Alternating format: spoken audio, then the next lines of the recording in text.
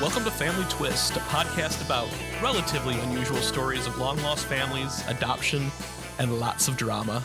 I'm Corey. And I'm Kendall, and we've been partners for over 16 years.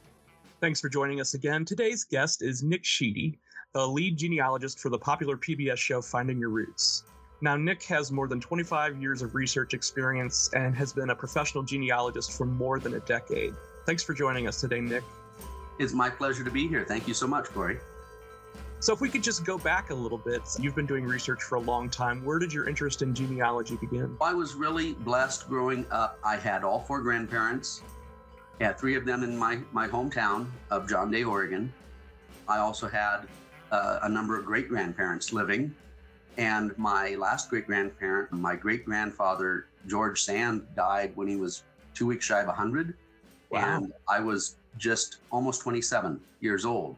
And I was real fortunate to see him almost every day for the last few years of his life. And so I grew up with family. And as a kid, a young kid, it was weekends would be one grandparent or the other or both, and lots of aunts and uncles and cousins. And so I grew up with extended family around, lots of family stories being told on all sides of the family. And even my grandpa Thomas Hamilton, Haupt, who was from his hometown in Shelby, Ohio, would come out to visit, or we'd go back there. And he had lots of stories going back to Revolutionary War era. And my mother's hometown of Shelby, Ohio, was the first people that rolled into town were my Marvin ancestors in 1816. And my family still lives there. That's more than 200 years of occupying one place. But I have roots all over the place. And all of these stories piqued my interest. And so many people who get started, it's their own family tree that they're interested in. And I was more interested in some of the biographical information and some of these family stories than I was documenting the family tree like genealogists do. And it was really around 2000 when both my great-grandfather, George Sand, died, and then my grandpa Ham passed away a few months later, that I was given the opportunity to do some research, because I went back to Ohio and started poking around the libraries and the county courthouses and thought, wow, this is cool. And these records exist. While I had gathered stories up to that point, that's really about the time when I started documenting the family and putting a family tree together. And so for the past 22 years, I've been doing this personally and developed certain skills that led me to hang out my shingle one day. And I was very fortunate to hang out my shingle by reaching out to Johnny Cerny, who was one of the leading genealogists in the United States. Yes. And I didn't know that at the time. I just threw my resume around, and she took me in. And she said something that was very flattering at the time, but I realize now it was not really a compliment. She said, well, I've been waiting 20 years for someone like you to step through my door. Buckle up. This is going to be a wild ride. And I did not even know that Johnny was the chief genealogist for Finding Your Roots on PBS when I reached out to her. I came on board with Finding Your Roots during season 2. That was in 2012. And Johnny was a friend and a mentor to me. And from there, I really broadened and deepened my experience in genealogy research. So I'm glad you brought up Johnny, because I was going to ask about her. What kind of tactics, skills did you pick up from Johnny? Johnny was an amazing person. She was very generous with her time and her expertise. And one thing that a lot of people may not imagine is that although Johnny was one of the most accomplished genealogists in the world, she did not know who her biological father was. She was born during World War II. Over the years, she had a number of leads, and her aunt told her one name and then another, and her mother was tight-lipped about it and wouldn't say anything. But finally, I can't remember exactly what year it was, but one year for her birthday, I said, Johnny, let me help you with this for your birthday present. That year, after waiting years, she had tested DNA. And after waiting several years, she finally got 2 matches who were second cousins. And before that, all of her DNA matches were a little more distant, and we just couldn't make heads or tails of it. And I'd help poke around a little bit. But with these 2 second cousin matches, she and I together looked at how they fit together. And we identified Johnny's great grandparents. And I said, well, one of their grandsons has to be your biological father. We profiled that family and there were 17 sons or 17 grandsons. Wow. So we had 17 people to start with, and we started scratching off ones that might have been too young and then prioritizing which ones had proximity or not proximity to where she was born in Kansas City. We just went down the list. And during the course of that, we reached out to a second cousin to test DNA, one of several, and discovered that her father was not her biological father. We found another mystery that we helped solve, because you can't just leave somebody hanging. It took several months of sleuthing and reaching out to people and additional DNA tests that we finally identified her biological father. And it turned out that her biological father had worked with her aunt and uncle at one time. And Johnny would have been conceived around his birth date, around just before, a few months before he shipped off to World War II. Pieces fit together. And Johnny's mother had been gone for a few years at that point. But it allowed Johnny to fill in half of her that she didn't have before. And it turns out she descended from Roger Williams, founder of Rhode Island. And she had all of these New England ancestors that she never knew she had, but many of those families she had researched over her long career. And she was already familiar with some of those families. And so it was really amazing to her. And then also her grandmother was adopted on her mom's side. She, on her own, nailed down who both parents were in that instance as well, within a couple years of when she passed away in early 2020. Working with Johnny, the things I learned in genealogy, besides the nuts and bolts and how do you go about this and lots of little tricks of the trade, was you have to keep an open mind, and you don't draw firm conclusions till all of the evidence is laid out in front of you. And also reaching out to people, be kind and ask politely. And people are usually more than willing to help. And I find that with Finding Your Roots, I'm usually the guy that's reaching out to people out of the blue and saying, hey, we have a guest for Finding Your Roots. The short of it ends up being, we'd like somebody to test DNA to help solve a mystery. But we've had a very high success rate. There's only been 2 people that I can think of that just turned us down, said, no, I don't want to do it. There's been some other people who weren't interested. They dragged their feet, and we ended up finding somebody else who was more willing, because we're not going to demand anything from anyone. But also for private clients, I've done that as well. In my own family, I've done that. Reach out to somebody who may or may not even be interested in family history, and you have to butter them up and tell them why this is important to you or to someone. And also, the DNA that they carry might be the only DNA in the whole world that will help solve this mystery. Sure. And we did have an instance where we had researched a family for a guest who had been enslaved in Mississippi. We knew that they did not match DNA. We knew that they were not related to, or at least they didn't match DNA with descendants of the slave holder family.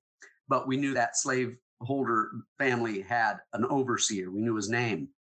And I wanted to track down a descendant of that overseer. And so this is a man who was an adult in the 1840s and 50s. It turns out he married late in life. He had one son who had one son who had one son.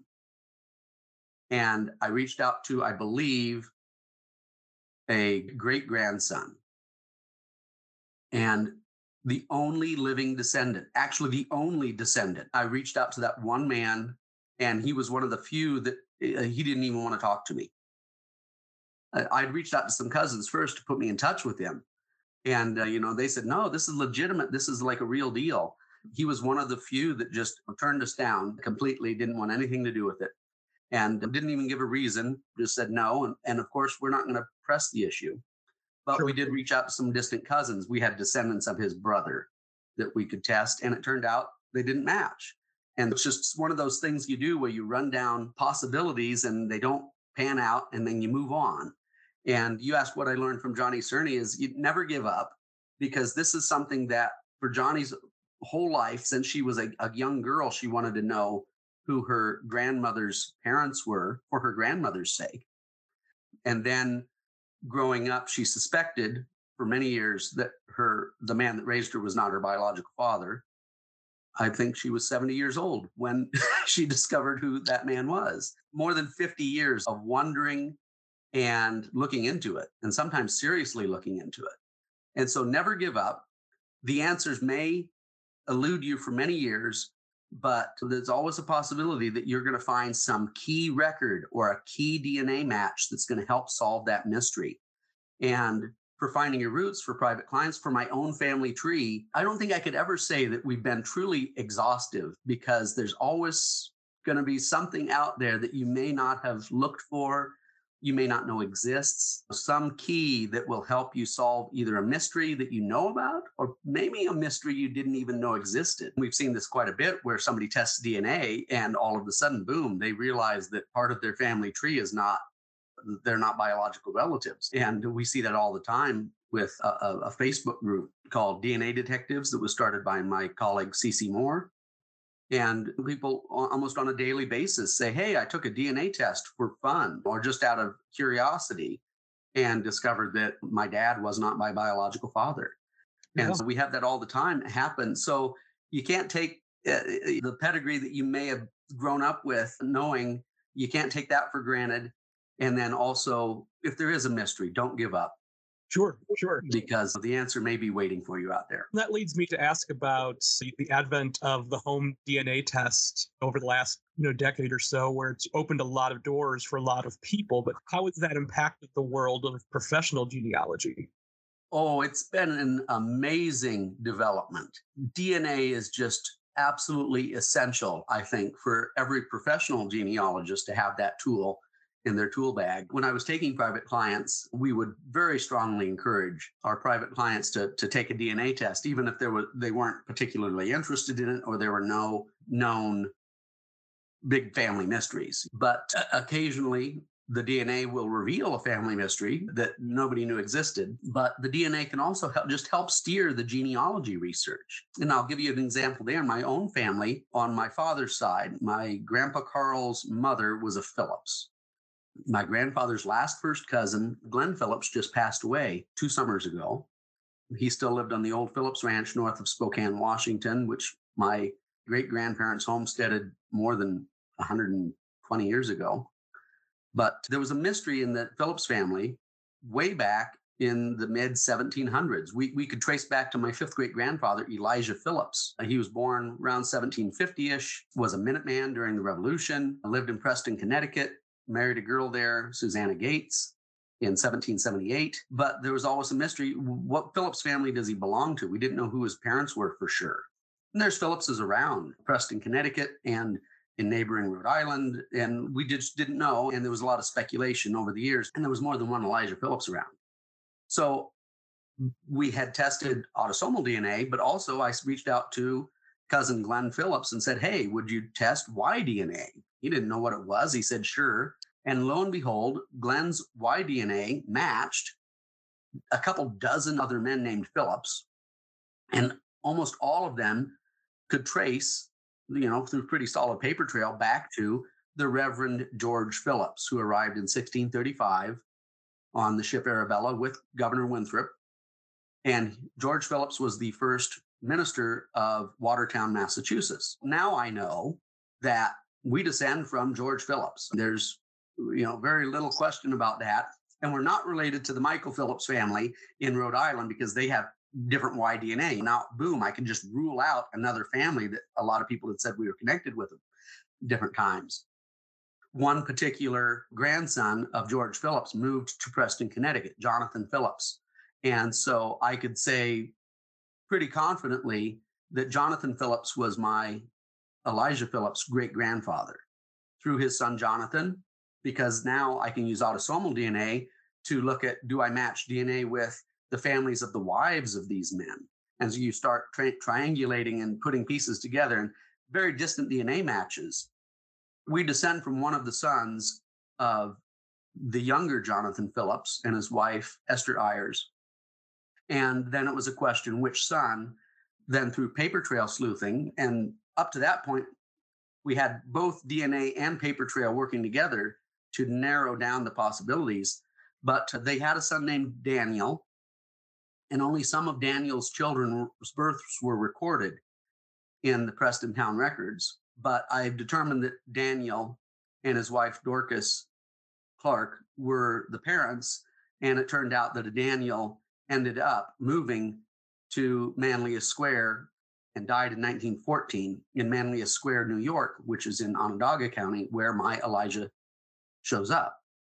And so here I've used DNA, both autosomal and Y-DNA. The Y-DNA was very important to give me leads and then to help verify what different leads in the paper trail were showing me. And I solved a mystery that, for somebody born in 1750-ish. And so that was pretty amazing. And I've done something similar on my Grandma Betty's side of the family. Her grandfather, William Charles Steinhoff, was born in 1852 in Canada. And his father was always a mystery. We had a name, W.J. Steinhoff, William James, we believe. And it does look like his mother was with a William James Steinhoff at one time. But anyway, long story short there, I had one of my Steinhoff cousins, my cousin Alton, who happens to live here in Montana, where I do. I said, hey, Alton, will you test Y-DNA for me and autosomal DNA as well? His Y-DNA did not match any descendants of the John Steinhoff family that I thought we were related to. There's only one Steinhoff family in this part of Canada. John Steinhoff was a loyalist from New Jersey who fled to Canada with his 13 children in 1783. And we have Steinhoffs, not a very common name in Ontario, Canada. We always assumed that we were connected to that family somehow, but Alton's Y-DNA matched a whole bunch of men named Ribble. Mm-hmm. And so with that in mind, I started focusing on the Ribble family. And so now this is somebody born in 1852. I've narrowed it down to a particular Ribble family. And there are, I believe, there were 10 sons in the whole family, but some were too young. But I've narrowed it down to about 8 who were old enough. And it's far enough back that autosomal DNA may never solve the mystery completely. But one of the sons was William C. Ribble. And my ancestor my grandma's grandfather was William C. Steinhoff. And so we have a top candidate. But in my own sleuthing, those are 2 instances where I have used DNA to solve a mystery that could never have been solved with paper trail alone. Even 5 or 10 years ago, we might not have been able to solve that because we didn't even have enough testers in the database that some key matches didn't show up. And so it's not just having the DNA testing available, it's also having a pool, that huge database of testers where you actually match DNA with key people or enough people that you can start drawing conclusions. I first tested Y-DNA around 2008, maybe 2009. And I still have no close Y-DNA matches. So, I've been waiting 14 years to get a Y-DNA match that's closer than 25 markers. And I'm now upgraded to the big Y. And I do have one match at the big Y level that does not show up on the lower levels. Sometimes you have to take the initiative to get people to test if you don't find those key matches in the databases just from people testing on their own. That involves a lot more work for sure. But what I've done is I've used autosomal DNA. This is for genealogical purposes way back when. Who do I match autosomal DNA with that have people named Scheid or Scheit in their family tree? And when I see, I match these key people or, these people, I match quite a bit of DNA. I don't see where we might be related otherwise. But I've collaborated with other people who are doing something similar. And I have a family in my mom's side of the family. It goes up my mother's side. The name is Yusi, an uncommon name, Yusi. And they're from Switzerland. And a few years ago, I had a man named Wolfgang Dutzi in Germany reach out to me. And he said that his ancestors in the late 1600s or early 1700s end up in the Rhineland of Germany. But he suspected that they were Swiss Anabaptists. And the only surname he could find in Switzerland that was similar to Dutzi was Jutzi. And so he reached out to me asking if I could track down a living male line descendant of the Jutzi family. Well, I have some relatives in Ohio. And in the meantime, Wolfgang traveled to Switzerland and found a living Jutzi relative in our little hometown, Sheedy Spitz, along Lake Thun in the canton of Bern. And he had this distant cousin, a UC male, test Y-DNA. And it turns out that he and that cousin did not match. However, in the meantime, Wolfgang Dutzy had done an enormous amount of research on the UC and a few other families and wrote a book and just sent it to me one day for my help. And so my paper trail research had only taken the family back to the 1700s. And Wolfgang Dutz, out of the kindness of his heart, and because I had been willing to help and did help, he extended that family line back to the 1300s through exhaustive on-the-ground paper trail research that he did in Switzerland that I would have never gotten around to. And so that's the other thing that I think is really cool in genealogy, whether you're doing traditional research or paper DNA research, is connecting with other people who are hopefully just as interested as you, some of them even more so maybe, but you connect with other people, you share information, and you're happy to share. You can also celebrate triumphs as well, or commiserate when there's difficult problems that go unresolved. And in this case, the guy wasn't even related to me, but he shares a passion for family history. And because I was willing to help and did help, he shared something with me that I would probably never get around to in my lifetime. Your family tree is unique to you. You have 2 parents, 4 grandparents, 8 great-grandparents. The only people that share that exact pedigree would be full siblings. And if you only have half siblings, no one else in the world, if you only have half siblings, no full siblings, nobody else in the world shares your exact pedigree. But at the same time, you do share parts of your pedigree with other people. Half of your pedigree is shared with each parent or half siblings. A quarter of your pedigree is shared with each grandparent, aunts and uncles, first cousins. And an eighth of your pedigree is shared with more distant relatives. And as you go back, you share parts of your pedigree with more distant and collateral relatives to the point where everyone on earth is related at some point. Sure. And so genealogy, on the one hand, is very unique and personal to you, but at the same time, it connects us.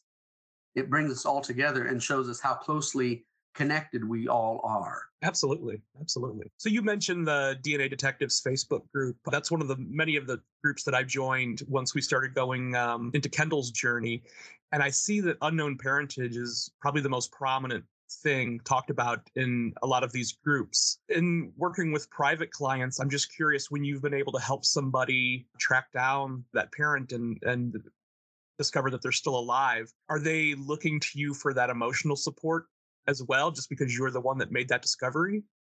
Oh, a little bit. As far as the emotional or the psychological support, I'm not a therapist, but my wife is. And I've filled that role a little bit. But for the most part, as a professional genealogist or just a friend, and I've done this for some friends or relatives that have, found themselves in this situation, because I've done this a number of times, I have an idea how we go about it, and also reaching out to potential relatives and potentially close relatives, a parent, a half sibling. Sometimes it's good to have third party who's not closely tied into it reach out to someone for you. It removes the personal connection from the scenario a little bit. As a professional genealogist, I can introduce myself and assure them that I'm not a Nigerian pirate and I'm never pushy, but I just explain the situation. I'm working for a private client or I'm helping a cousin. We just go from there, and you have to feel someone out, whether they might be warm to the idea that they have a close relative that they didn't know about before. And inevitably, there is some emotion involved here. I remember I had a private client, whose mother was half Black, half African-American. And they had a family story that my client's grandfather was a white man that worked at a local mill. The mother knew who he was. She would meet him at the fence. He gave her candy and a little spending money. And when she was an adult, she went down to introduce him to her children when they were very young. My client did not remember that. And he gave her some linen and fine china as a present So my client's mother knew who her father was, but my client never learned his name and hired me to, figure out who he was. And she'd already tested DNA. My client's mother had been long gone. My client's mother was born in the 19 teens. I want to say about 1918 or so. But she'd already tested DNA. She'd already connected with some white cousins, like second cousin level, and they'd already zeroed in on a particular family. It was probably one of several brothers. And I solved the mystery, and it turned out that the grandfather fathered a child with my client's grandmother, who happened to be his brother's next door neighbor. The brother who was the next door neighbor to my client's grandmother was the top candidate. And we reached out to some of that man's grandchildren, and it was inconclusive whether he was or not. So we started reaching out to other relatives. The man that ended up being the grandfather of my client had a bunch of kids, and some of his children were still living. And so I believe it was 2 half aunts and 1 half uncle were living. And I reached out to them, and they were all interested. And these are white people in South Carolina. And I said, my client's family is Black. That didn't faze them. They didn't even bat an eye. But when it came down to it, here an 80-year-old woman agreed to test DNA, and it comes back close enough. She is my client's half aunt. And as promised, I told the woman that agreed to test for us to help confirm, I gave her a report. My client said she'd love to provide a documentation for what we did and how they're connected. And my client had no expectations. And I often caution people, you cannot be disappointed if you have no expectations. Yes, we hope that people will be accepting. We hope we might develop some sort of a relationship with people. Maybe it's never going to be a tight, close-knit relationship like you would have with siblings that you grew up with. But, you might hope that you have a relationship. But if you don't anticipate that, you can't be disappointed. So go into it with an open mind. You don't know where this is going to lead. And my client lived in Arizona, and these people are in South Carolina. And it's not like they're just around the corner, which is sometimes the case. But when it came down to it, my client was happy to finally put together the pieces and know this quarter of her pedigree. I documented these families and traced them back generations in my report.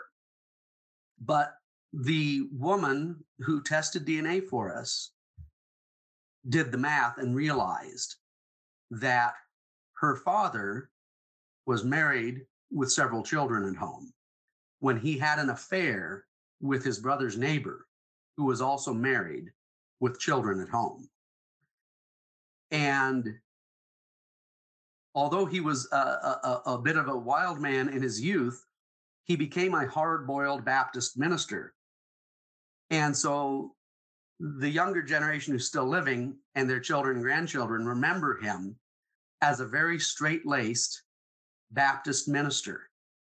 And this 80-year-old woman that was gracious enough to share her DNA to help solve this mystery was very upset that, in her words, her father broke one of the Big Ten.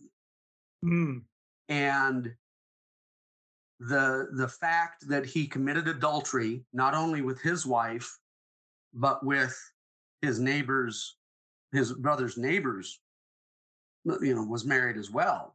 He committed adultery twofold through this act. That was extremely upsetting to her.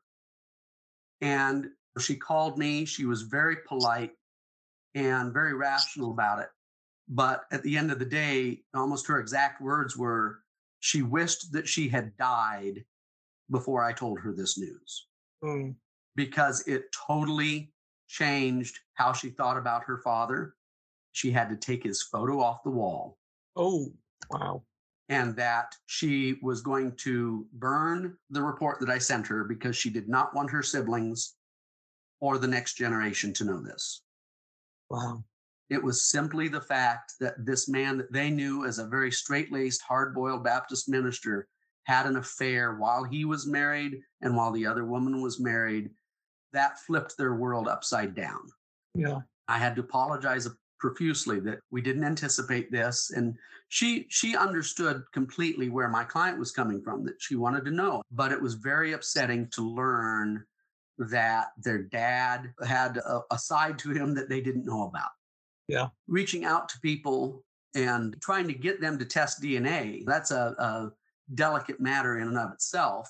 You still have to approach it delicately and ask nicely and be polite and plead with people a little bit, because their DNA, it's possible that their DNA is the only DNA in the whole world that's going to help solve this mystery. But you also have to be sensitive to the fact that, they didn't ask for this, and the results might not be what they're expecting or what they wanted. While it's maybe life-changing for you in a positive way, it could be life-changing for somebody else in an upsetting way. And so Yeah. you just have to be careful when you approach that. We've certainly experienced that with Kendall's journey. And it's tough when you're a person in a position when you have a lead or you have what you think is like a connection. And it was really difficult for him to not immediately reach out to all these people. Yeah. And so he did. And as I said, it's been mostly fantastic, but there are a couple of situations that have not played out well, or have revealed other secrets and things like that. That's just, as you said, you don't know how it's going to affect the other side. Yeah. And you have to be sympathetic to another person's situation. And often, even people who are lukewarm about either testing DNA or providing information or just putting me in touch with their cousins, maybe they're not interested in genealogy. If you can find a way to connect with them so that they can sympathize with your position or your client. In my case, it's been a client's position or maybe a guest for the TV show. Say, hey, we're trying to solve this mystery. It would mean the world to us if you would test your DNA. And sometimes I'll have to explain it that you're either a first cousin or a half sibling. We don't know which.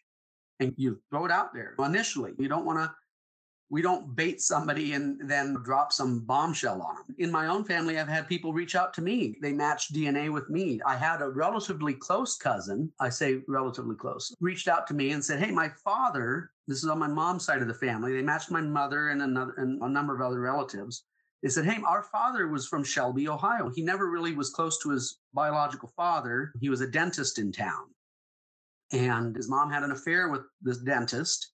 And this new DNA cousin's dad was still living at the time, knew the dentist took him out for ice cream and gave him spending money. And he had a relationship with this dentist, even though they understood that there was a father-son relationship there. They asked how I was related to this dentist. And I went, well, that's my mom's hometown. My mom's family's been there forever. And all of a sudden I thought maybe I had a misattributed paternity somewhere on the family tree, because I mapped out this dentist's family and my family tree, and they don't connect anywhere. It turns out that dentist was not the father of my new DNA cousin's dad. And that was very upsetting to him because his mother lied to him, said that dentist that she had worked for was his dad, and he knew that growing up. Right. Even though they didn't have a close relationship, that he had that story told to him, and it was etched in stone as far as he was concerned. And so it was upsetting to him not to learn that he was related instead to Uncle Walter, my grandfather's uncle. But DNA was conclusive there, and we had him test Y DNA. So there was just no question. And I had to map it out, and autosomal DNA matched my mom's second cousin, and to the point where there's just no question. But for this newfound cousin, it was upsetting to him because his mom lied to him. And he was raised by a stepfather who was very good to him and became a very successful pharmacist and business owner and had a good life. But at the same time, it took him a while to wrap his head around the idea that his mother told him a story that was not factual.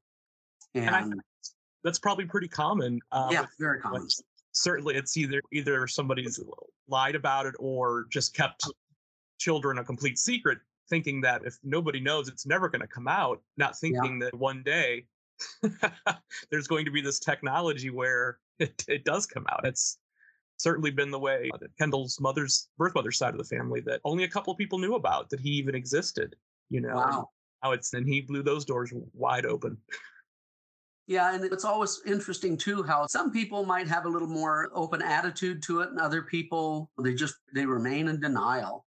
And even if they're no longer in denial and they accept it as fact, they still don't want anything to do with it. Right. And you can't force anybody. But you mentioned the DNA Detectives Facebook group that CeCe Moore started. I joined that years ago when there were I want to say I was like the 20,000th member of the group. I was like, wow, 20,000. And now it's up to 180,000 members. Yeah. There's a number of other groups like that on Facebook where, people who are in a similar situation can join a group. It is a bit of a support network. People can talk about their own experiences, realize for better or worse, they're not alone in this world. Other people have experienced something very similar. I took a DNA test for fun and discovered my dad is not my biological father. So many people find themselves in that position. Or they're adoptees and they're going about this and making a diligent effort for the first time. And you get the newbies asking the same questions over and over again.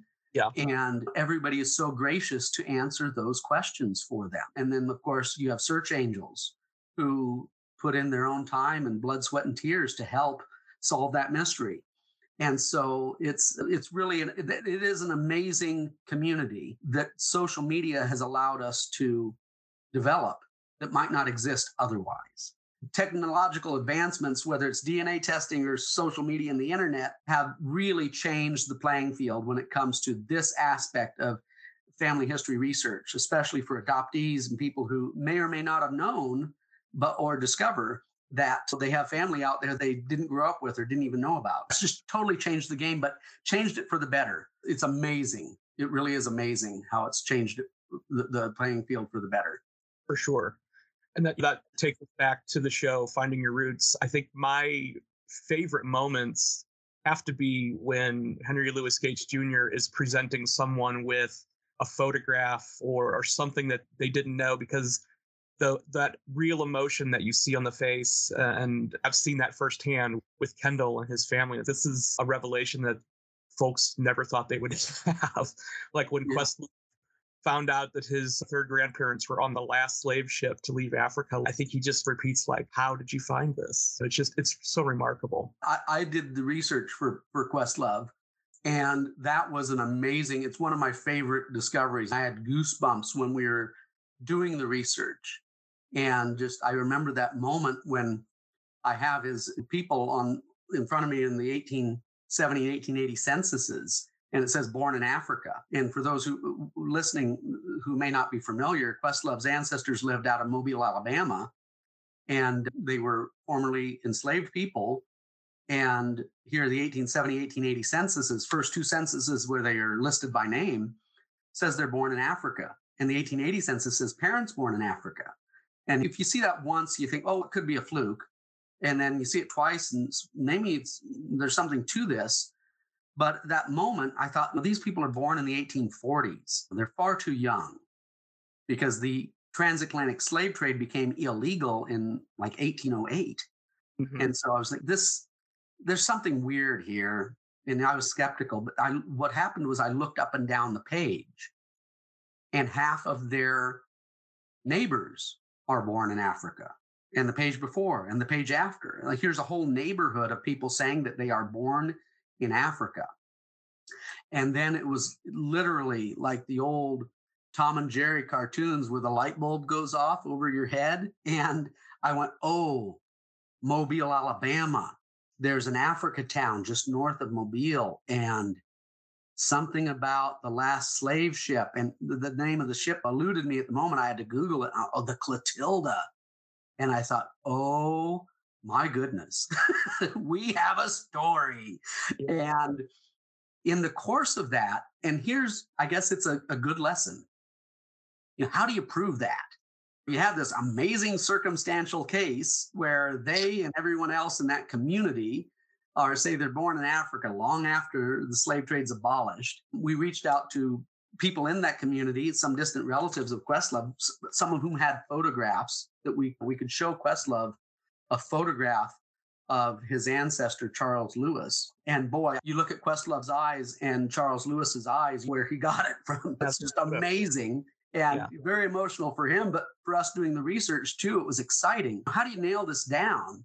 And they had stories, family stories, and that's good enough. With this circumstantial evidence, and you have family stories, and it all hangs together. We have no doubt that they were on that ship. But the one record that we did feature it in the show, but it didn't make as big a splash as it did in my brain when I realized we found it. The city of Mobile, one of our interns or researchers, they reach out and try to comb any record we can to help support a story. And when they reached out to the Mobile Public Library and told them we were interested in researching, the library says, "Oh yeah, we have Captain Meare's diary here." And somebody found it and they copied a few pages and they uploaded it to the team drive that we use. And it was alerted. It wasn't something that genealogical value. It didn't prove any relationships, didn't prove birth dates or death dates. So it's not on my radar. But then when I realized we had it, and the producers knew what we had, this was not a daily diary. It was more of a journal. It was not a ship's log, and it was not day to day. But the captain of the Clotilda had some inkling what the historic nature of this event was. A little background: the man that financed it, the Clotilda's venture, did it on a boast and a bet. He was a wealthy steamboat captain who wagered with somebody that he could outfit a slave ship, send it to Africa, buy some slaves, bring it back to the United States. This is 1859, and do this all under the nose of the federal government, and nobody would hang for it. So he did this on a boast and a bet, and there's no way he made money on the deal. I mean, he lost money on the deal, but it was just a stupid pride.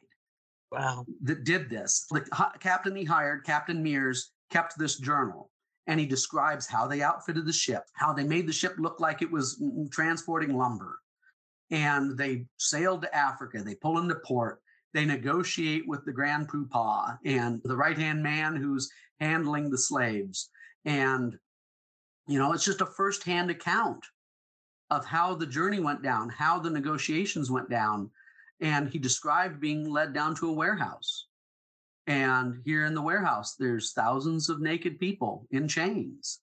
And he was allowed to just pick out the 100 that or however many it was, 130 some people that he wanted to transport back to Alabama. And one thing that stuck with me in that journal was that at some point, the person in Africa facilitating the sale offered to brand the slaves for Captain Meares, and Captain Meares recoils in disgust. How in the world could I brand these people? And so it underscores the foreign mentality it's foreign to me today, but this mentality that this guy has no qualms purchasing another human being, Right. transporting them halfway around the world to be held in slavery for life. Yeah, he has no moral qualms with that, but he recoils in disgust at the thought of branding them. Right. But the more I thought about it, what really struck me there was the question, was that standard practice?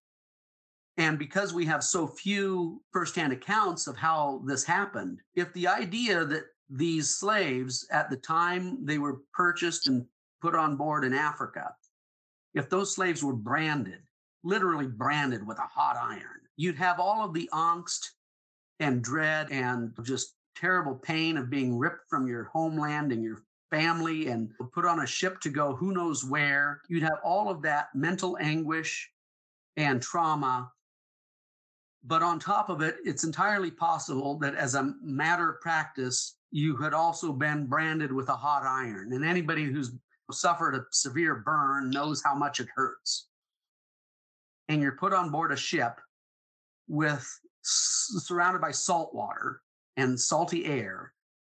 And I can only imagine that as much as a recent burn is going to sting, you have salt air and maybe salt water adding to that discomfort.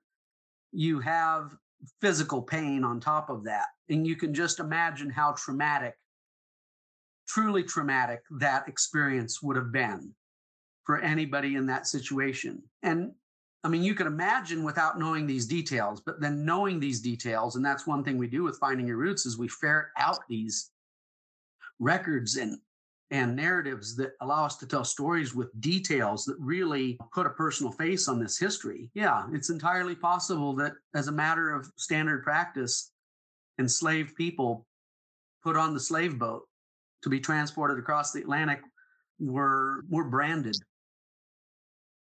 with a hot iron at the time they left. And it really hammers home how amazingly traumatic that would have been, just unfathomably traumatic that would have been, if you want to, try to wrap your head around it. But yeah, you show these records to a guest on the show, we look for those things. We look for stories that the guests might not be familiar with to get these reactions.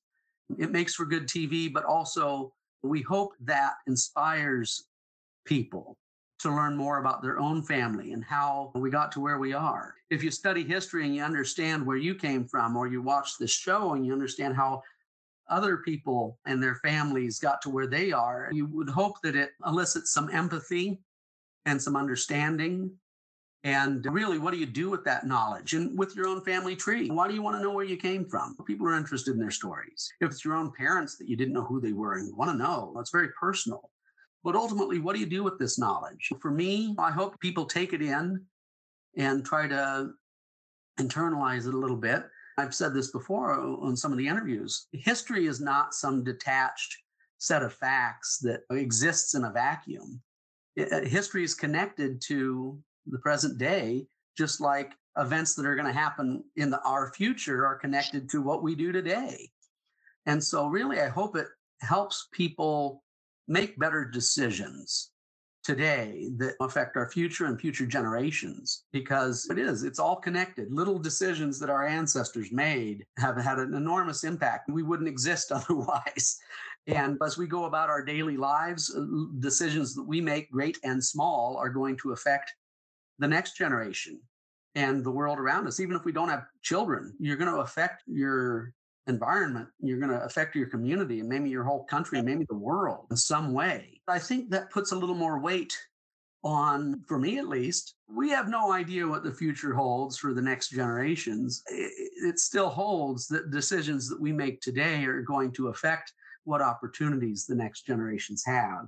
And to understand how that happens, all you have to do is research your own family tree and realize, decisions great and small have had an enormous impact on where we are today. Whether it's just what you do for work or where you live or the state of our environment, how our communities are structured, how our government's structured, how society works, just the nuts and bolts of everyday life, and getting philosophical about it. I think genealogy helps put that into perspective when you talk about family history. And it gives people, it really does put a personal face on history, but it gives people some context about how do you fit into the historical narrative? Because everybody knows the Civil War happened, the Holocaust happened, the Revolutionary War happened. For our African-American guests, their families lived through Jim Crow and slavery, but then to know the details, to understand the circumstances and how it affected your particular ancestors, I think that really strikes a chord. And really, that's true regardless where your people came from or how many generations back. When you can make those personal connections, I think that it helps you internalize those facts and understand better how you connect the dots, not just connecting the dots with the relationships. I'm related to these people, but then what made them tick and what motivated them to move from one place to another and make these decisions that lead to our present day. You hit the nail on the head right there. That's our adventure right now. Yeah. Can you share the status of the next season of the show? Are you still working on it, or is it complete? Season 8 aired earlier this year, and we're just wrapping up production for season 9. The guests, I don't believe for season 9, I don't believe the guests have been made public yet, so I can't say who's going to be on the show, but definitely season 9 is going to be another great season. We have some great guests to show, and I'm not positive when it airs. PBS decides on the scheduling, but probably late this fall, winter, over the winter, and then into 2023 is when season 9 will air.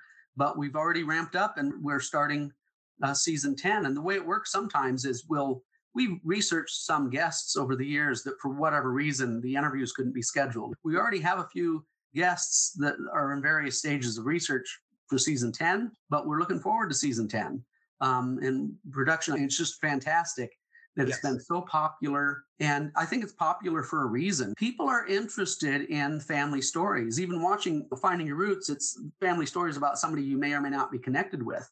But we have fans of the show, viewers, reach out to us occasionally and say, hey, wow, it was amazing that you mentioned somebody that is a common ancestor to them. Right. And what I'll say is, doing this research, it's been interesting to me that I'm related to a number of our guests, especially white guests that have deep colonial roots in New England. It's much easier to document. I'd say at least a dozen of our guests since I've started working on the show. I have common ancestors with these people, Billie Jean King and Ted Danson and John Waters. John Waters is related to my Grandma Betty on both his mom's and dad's side and both my Grandma Betty's mom's and dad's side. And it's just these crazy connections that pop up. And it really underscored to me how the world is a really small place. If you went back far enough and really you start looking at your DNA matches and you match 20,000, 50,000 people, tens of thousands of people sometimes at Ancestry, it's changed since they've narrowed their thresholds a little bit, but you can upload your DNA to GEDmatch and lower the thresholds and you're going to match tens of thousands, maybe 100,000 people. These are all your distant cousins. You go back so far, you're related to everybody on Earth. With Finding Your Roots, I think that those connections and those stories, while they're unique to our guests, I think that a lot of people can relate to those types of stories because many people's ancestors experienced something very similar. I think that it does help enlighten our guests about what their ancestors may have experienced, even if the details we're presenting are not unique to their families, but it also inspires our viewers to learn more about their own family trees. And like I said before, then maybe you take this information, you internalize it, you generalize it, and you think a little more about what decisions we make today and how it will affect future generations. Absolutely. Congratulations on the success of the show. And thank you so much for the really remarkable insight today on this episode. It's been fantastic. Corey, it's been my pleasure. I appreciate you reaching out to me because it's fun for me to talk about. And so much of my day is researching people who have been long dead and records that are sitting there. Other people may look at the records, but so much of my day doing genealogy research is in a little bit of a vacuum. And so it's always fun to reach out and chat about the work I do and this type of research. It's fascinating to me. And I wish I had more time to work on my own family tree because there's always mysteries out there. The topic of your show, it does strike home with me. Like I've said, a number of relatives, DNA matches have reached out to me over the years. There is a possibility that I could have a half sister that I never knew about. A relative mentioned to me a couple of years ago that, hey, your dad was dating this girl. And she came to me at one point and mentioned she was pregnant. And she thought this baby was my dad's biological child. This was just a couple years ago, not even a year and a half ago. And so I called my dad and I said, hey, Dad, and I knew he dated this woman. And I said, hey, Dad, I just got this information.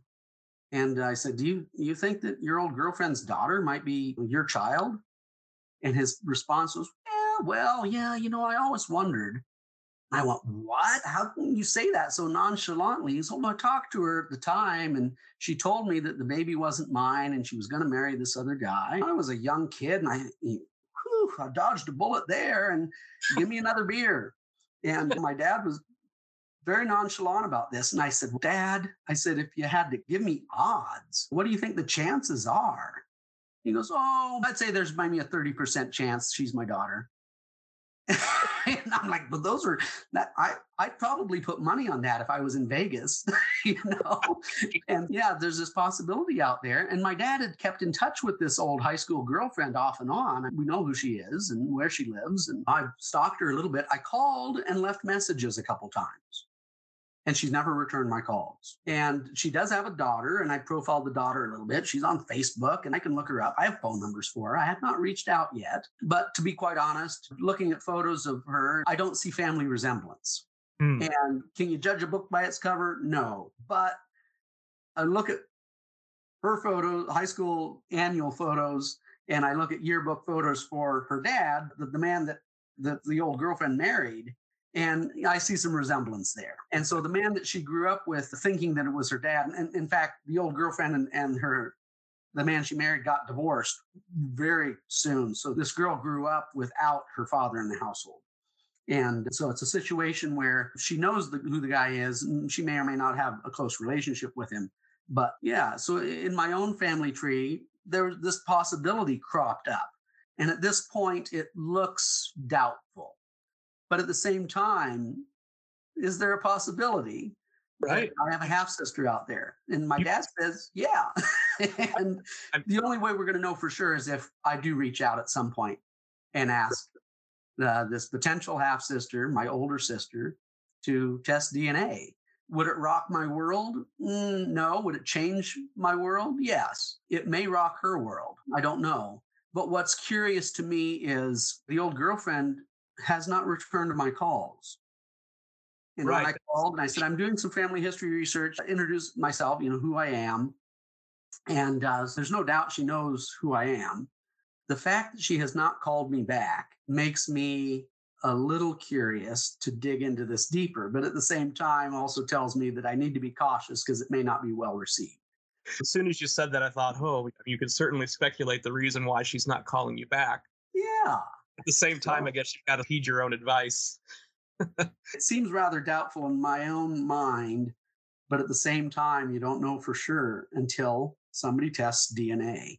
Right. And so, at some point, I will probably reach out to the prospective half-sister and just see what she says. We'll see how receptive she might be to it. And you just have to proceed cautiously. And like I say, if you don't have expectations, you can't be disappointed. You can hope and pray that it goes one way, but you don't know what the facts are. I appreciate the opportunity to chat about this, Corey, and I wish you well. And I'm sure to your listeners, I hope that something I've said today hopefully is helpful. It's been very inspirational. Part of the goal of doing this is we're sharing Kendall's journey, but also we want to be able to help others with their journeys. And just hearing these stories and hearing background about genealogy, I think is helpful for a lot of people. And you never know, you could be back here as a guest with your half-sister someday. Hey, you never know. Like I said, I rather doubt it, but there's this little doubt. I say I doubt it, but I also doubt my doubtingness. You've given us a lot to think about. So thank you so much, Nick. This has been a real pleasure. This is the Family Twist podcast hosted by Kendall and Corey Stultz with original music by Cosmic Afterthoughts and produced by Outpost Productions and presented by Savoir Faire Marketing Communications.